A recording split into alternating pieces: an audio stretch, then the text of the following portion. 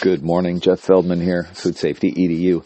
So I'm just looking at the Food Code 2017 recommendations of the United States Public Health Service Food and Drug Administration. The Food Code is a model for safeguarding public health and ensuring food is unadulterated and honestly presented when offered to the consumer. It represents FDA's best advice for a uniform system of provisions that address the safety and protection of food offered at retail and in food service.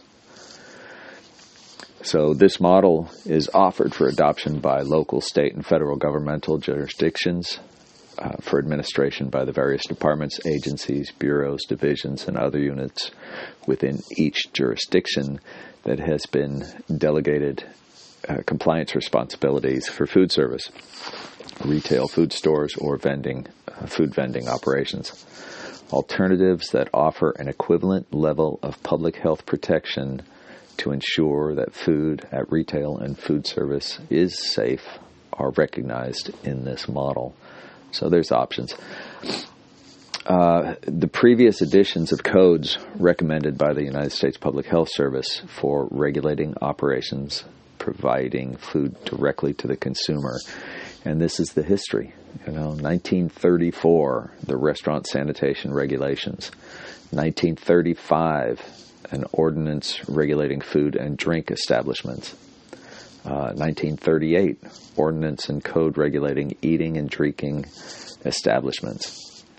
1940, ordinance and code regulating eating and drinking establishments. 1943, ordinance and code regulating eating and drinking establishments. So they're updating, right? 1957, the vending of foods and beverages, sanitation ordinance and code.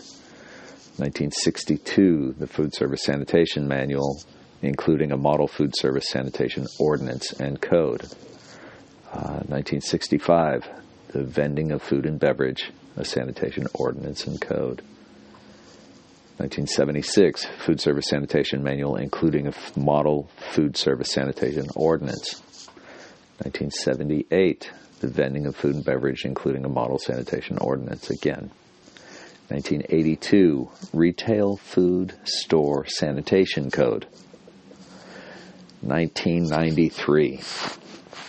So this is when the FDA Food Code came into being. So somebody went through the drive-thru, got a burger, got E. coli. Lots of people got sick. And so 1993 is a key date. So the Food Code, first one. Then in 95, the Food Code was updated.